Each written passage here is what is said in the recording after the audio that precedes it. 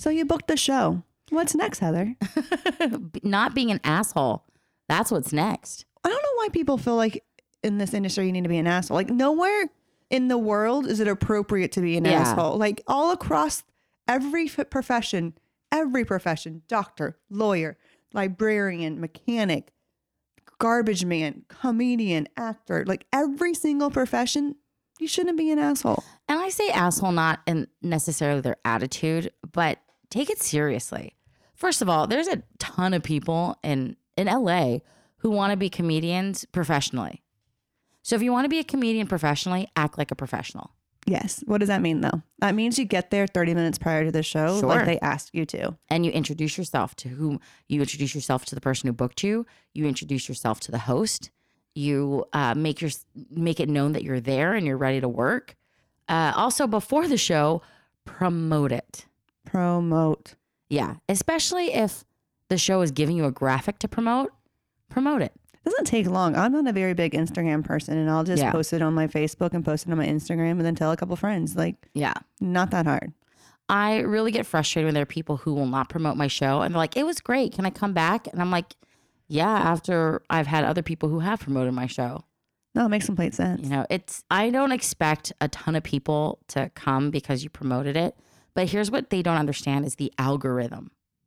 So on Facebook and Instagram and even Twitter, if you use certain hashtags enough and reference like my show enough, it gets pushed further up the top. So when I pay for an ad, if you're promoting it the same way I am, my ad gets a larger reach. I didn't know that. So I need you to promote my show so the algorithm pushes my ad. No, that makes complete sense. I'm sorry then. I don't ever use hashtags. Patty, why do you think you haven't been asked back?